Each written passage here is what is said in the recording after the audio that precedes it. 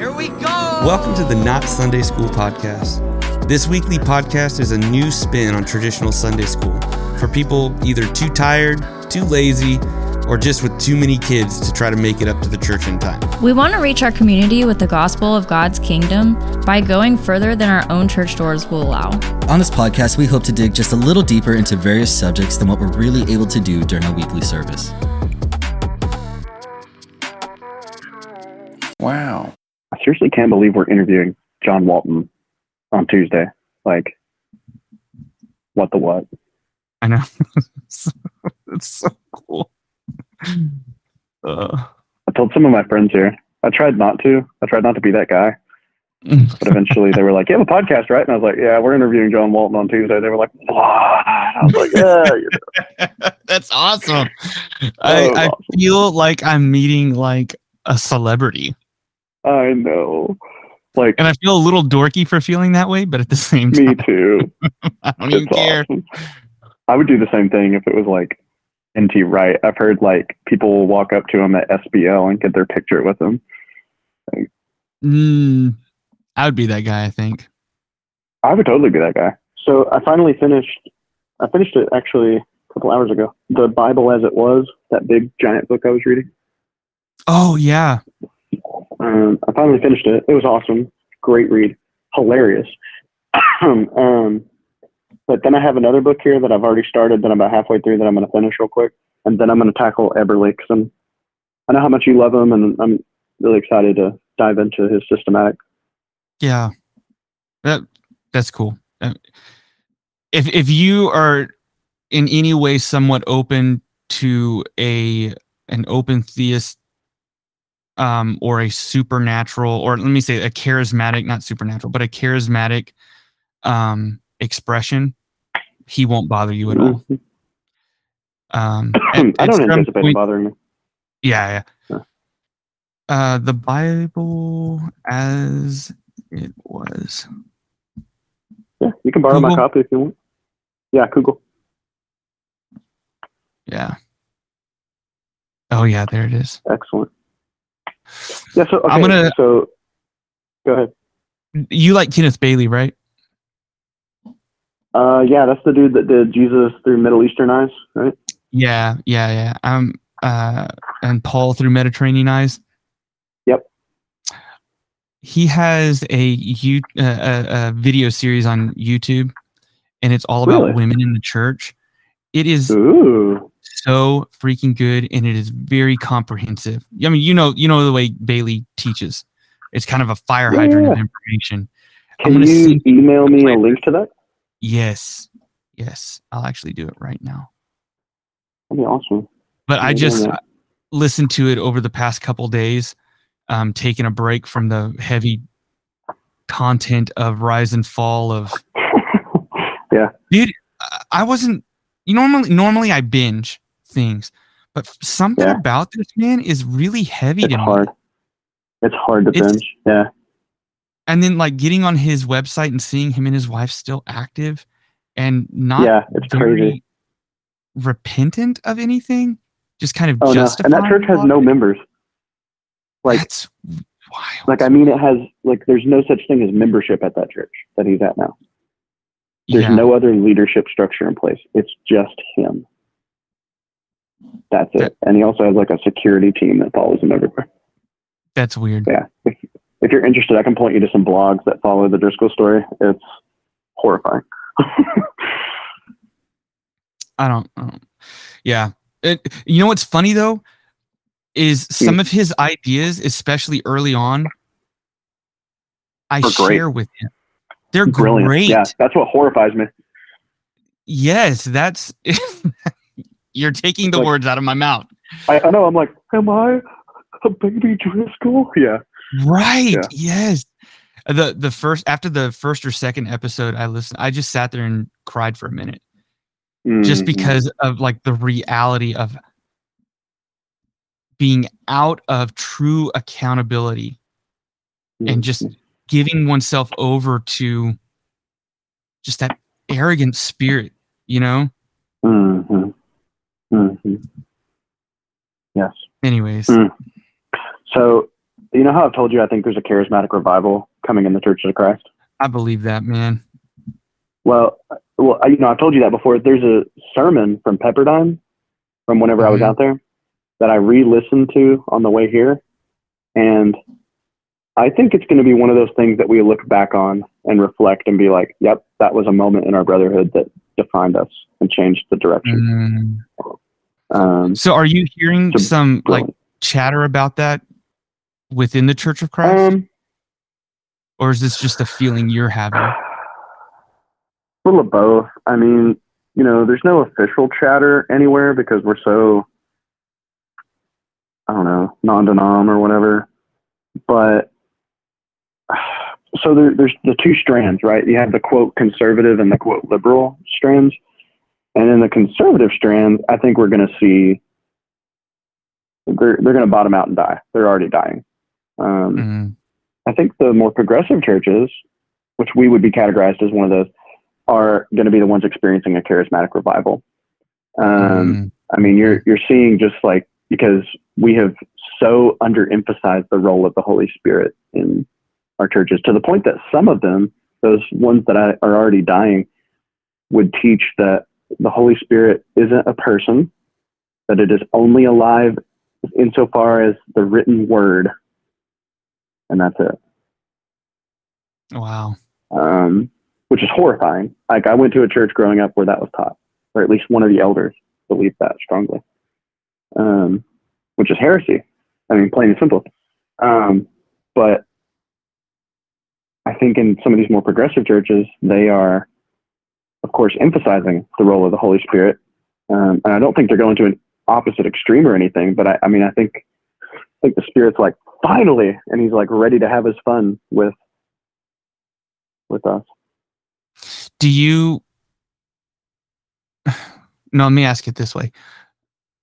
Does the Church of Christ embrace supernatural experiences of any kind?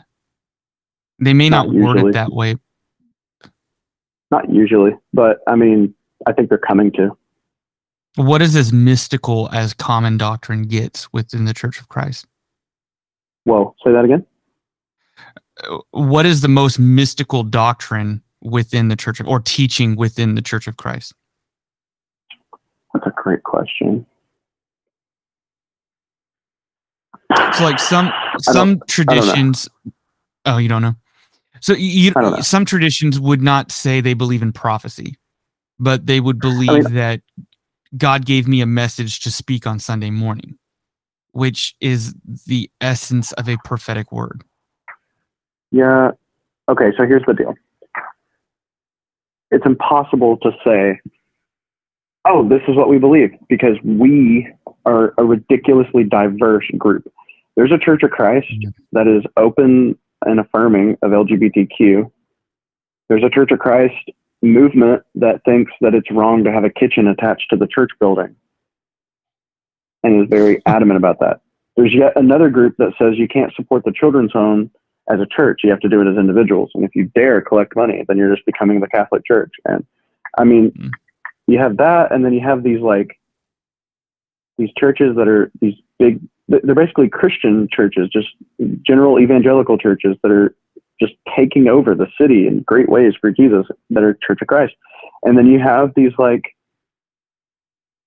I don't know. So that's so hard to describe. So for example, if I got up at the church that I grew up going to and preached a sermon, and I said, that was a message given to me by God. And if I even used the word prophecy, there would be some that would say, yeah. And there would be some that would say, no. And that would just be the reality. So I don't know. In general, we have had an overly rational stance, of course. I mean, we were extremely influenced by Scottish Enlightenment realism, like John Locke and Bacon, and there's another one. Some dude in Glasgow that one of our founders spent forever with. Anyway, but I mean, just ridiculously rational to the extreme. And so, again, I think the Spirit is kind of making headway. So, for example, this sermon that I'm talking about, he started his sermon by saying, "Can we just breathe for a minute?" And led us in a breathing, like he's a spiritual director, and he led us in a moment. And then his the you point see of the that sermon in was like charismatic conferences and churches and stuff like too. Exactly, that's what I'm saying. And he's a leader at a very influential Church of Christ out in Malibu. And he then said, "What if?" He said, "I want you to consider something." And the whole sermon was kind of about this. It was from a text in 2 Corinthians. He said, "I want you to consider, what if hell is not for the sinners, but it's for the unimaginative?" And he said, it's because of those who have lost their imagination. Those are the ones who fall into what we typically call sin.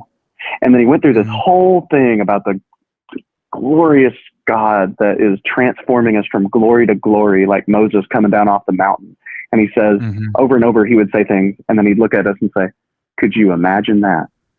I mean, it was just extremely powerful. I mean, see, that's interesting because in a lot of within the charismatic circles, traditions, the imagination is seen, not all, but at least the ones that I run in, the imagination is seen as that faculty of the being that translates the supernatural into the natural.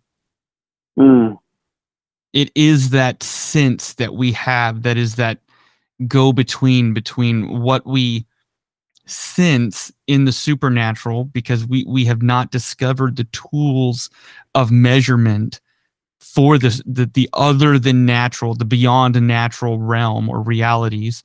So the imagination acts as that translator. And anyways, that's very interesting. That's cool. That's no different than charismatic doctrine.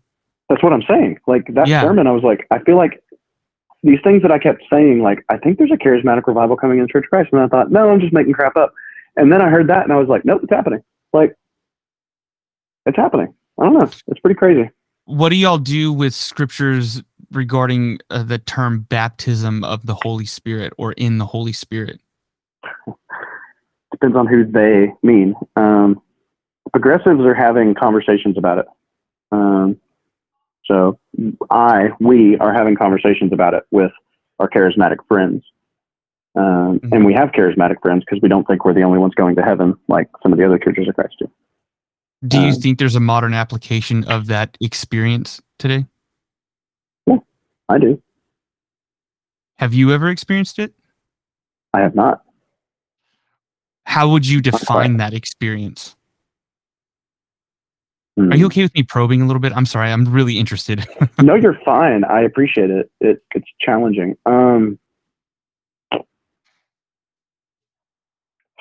my shot. The baptism of the Holy Spirit would be, well, I guess if I go by this definition, then I have had that.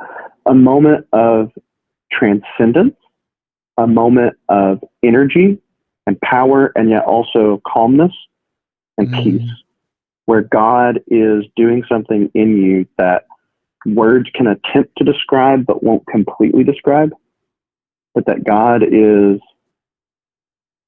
whether he's saying something to you or he's doing something in you or with you or through you or revealing something to you, but God and you are having a special moment. Similar to how Hannah and I in our relationship had special moments that I then can look back on and be like, that. It's a defining moment where beyond rationalization or logic or anything, that was God communicating his realness to me, to my being. Yes.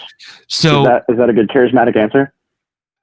Dude, that is exactly. It was so. Oh my gosh, I am becoming a charismatic. Yeah, well, I would say you definitely are. Can I have my card? I want a card.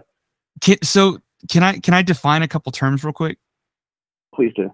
Okay, so Pentecostal refers to the early 1900s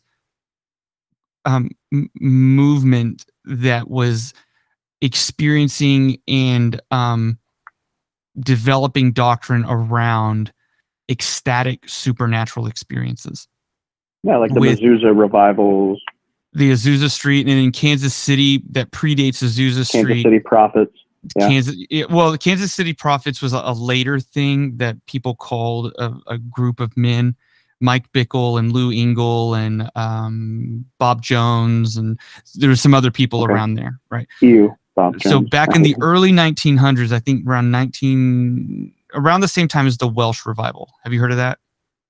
No.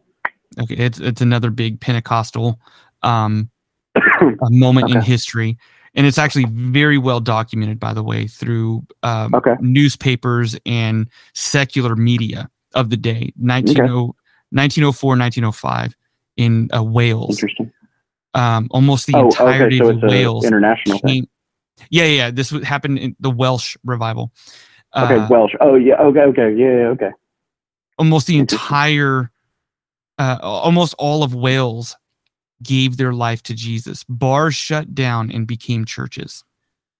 Miners were getting saved, changed their speech, became more gentle, and the donkeys stopped pulling carts because the donkeys didn't understand the new language. They were used to beatings and cursing. This is documented. Very cool. So there wasn't a lot of the tongues, and even though there was healings and some bizarre manifestations, well, in I think 1906 in Kansas City, some carryover from the Welsh revival, but there was very bizarre manifestations. Tongues started coming out, and there was no theology for that prior to. It was a suddenly moment. So all of that was the beginnings of Pentecostalism, especially in America. Now, in the 1970s, fast forward, through the Jesus movement, you've heard of that term? Right. Okay, so with the Jesus movement, there became a charismatic renewal. That's the term that we call it now. Late 60s, early 70s, the Jesus movement. In that time, people within mainline and more more conservative denominations were having charismatic or supernatural experiences that likened that of the Pentecostal churches. And by that time, you have multiple Pentecostal denominations, right? Mm-hmm. Like the Apostolic. So the charismatic outbreaks, even in places like Catholicism, Methodism. Yes. Presbyterians, Orthodox. Catholics, Episcopalians, Baptists, Methodists, all of them. But the Pentecostals were super excited about this and said, yay, they're all going to come to our churches now. No, what was happening was the Presbyterians were saying this baptism in the Holy Spirit makes me a better Presbyterian, makes me a better Catholic, makes me a better Baptist. And so they didn't want to identify with some of the, so you had this dichotomy forming, Pentecostals and charismatics. The term charismatic was coined because they didn't want to identify with some of the doctrines of the Pentecostals, because people experiencing this are coming from traditions that didn't kick out the teachers. You had higher education. Pentecostals, it was this kind of folk movement that took place because they weren't allowed into the major universities, right? Azusa Street started with a black man who had the very first integrated church and one of the only churches that accepted women as pastors and teachers and elders, right? So the charismatics have led the way in some of that. Yeah. Recently. So there's a difference in the terms charismatic and Pentecostal. The charismatic usually comes from a mainline tradition of some kind, like what you're seeing in the Church of Christ. Even though you guys don't call yourself. Is it right to call it right? Well, we're undenominational. So am I right in calling it a charismatic renewal then in the Church of Christ? Most definitely. I mean, you would be right in calling it a Pentecostal renewal, but if you call it Pentecostal, you're kind of identifying, or people may misunderstand it as running the risk of, charismatic meaning it comes from a more mainline denomination or a denomination. But anyways, just all of that saying that it seems to be the way the Lord is still working. And I see a lot of not totally. There's a lot of Jesus is maturing his church, right? But within Pentecostalism, there has been a lot of kind of stagnation around here's our set doctrines, here's our set truths, and if you disagree, you're a heretic, you're out. Whereas within charismatic traditions, there's still the emphasis on that teacher gifting, being educated, having what's the word? Deliberating your theology a little bit more. There seems to be more of an openness to refining our understanding of Scripture and the Lord, which I think is a good thing. Yeah, no, absolutely. Well, we've had too much of that. I've told you this. Like, we need more exuberance because we don't have any. We have no passion. Okay, so like even my teacher that's teaching this class, Advanced Intro to Old Testament, I'm pretty sure he is an open theist. I'm pretty sure he's a progressive revelation guy. And yeah, I would say he's definitely in both those camps. That's so exciting, man. That's really cool. It is. I mean, I would say So like he's teaching class and he's coming from this extremely critical perspective, right? So like he's got a PhD in Old Testament. He's very well studied. And there's one kid in particular that's sitting next to me that I know despises this teacher because of some of the things he says. So like, for example, he's like, it looks like Moses didn't write the Pentateuch. Like the Bible itself doesn't claim that. And, like he's going through some of these really critical things. And then we go to a chapel and we're singing and he's like raising his hands and he's like getting into it. And I'm like, I love this man. That's cool. Like, it's very cool. Or he's like, Job's probably not a historical figure, and some people are like, and I'm like, whatever. But then he's like, I don't know. It's interesting to me to see some of preconceived ideas just be knocked to the ground. It's wonderful. Did you hear that loud thud just now? I did. What was that? That was my son running into the wall. Into the wall? He was not looking and just walking and discovered there was a wall in front of him. Hey, by the way, do you think I could use some of this conversation in a podcast post? Can I edit this? Yeah, this conversation. I love this. You mean like the charismatic stuff?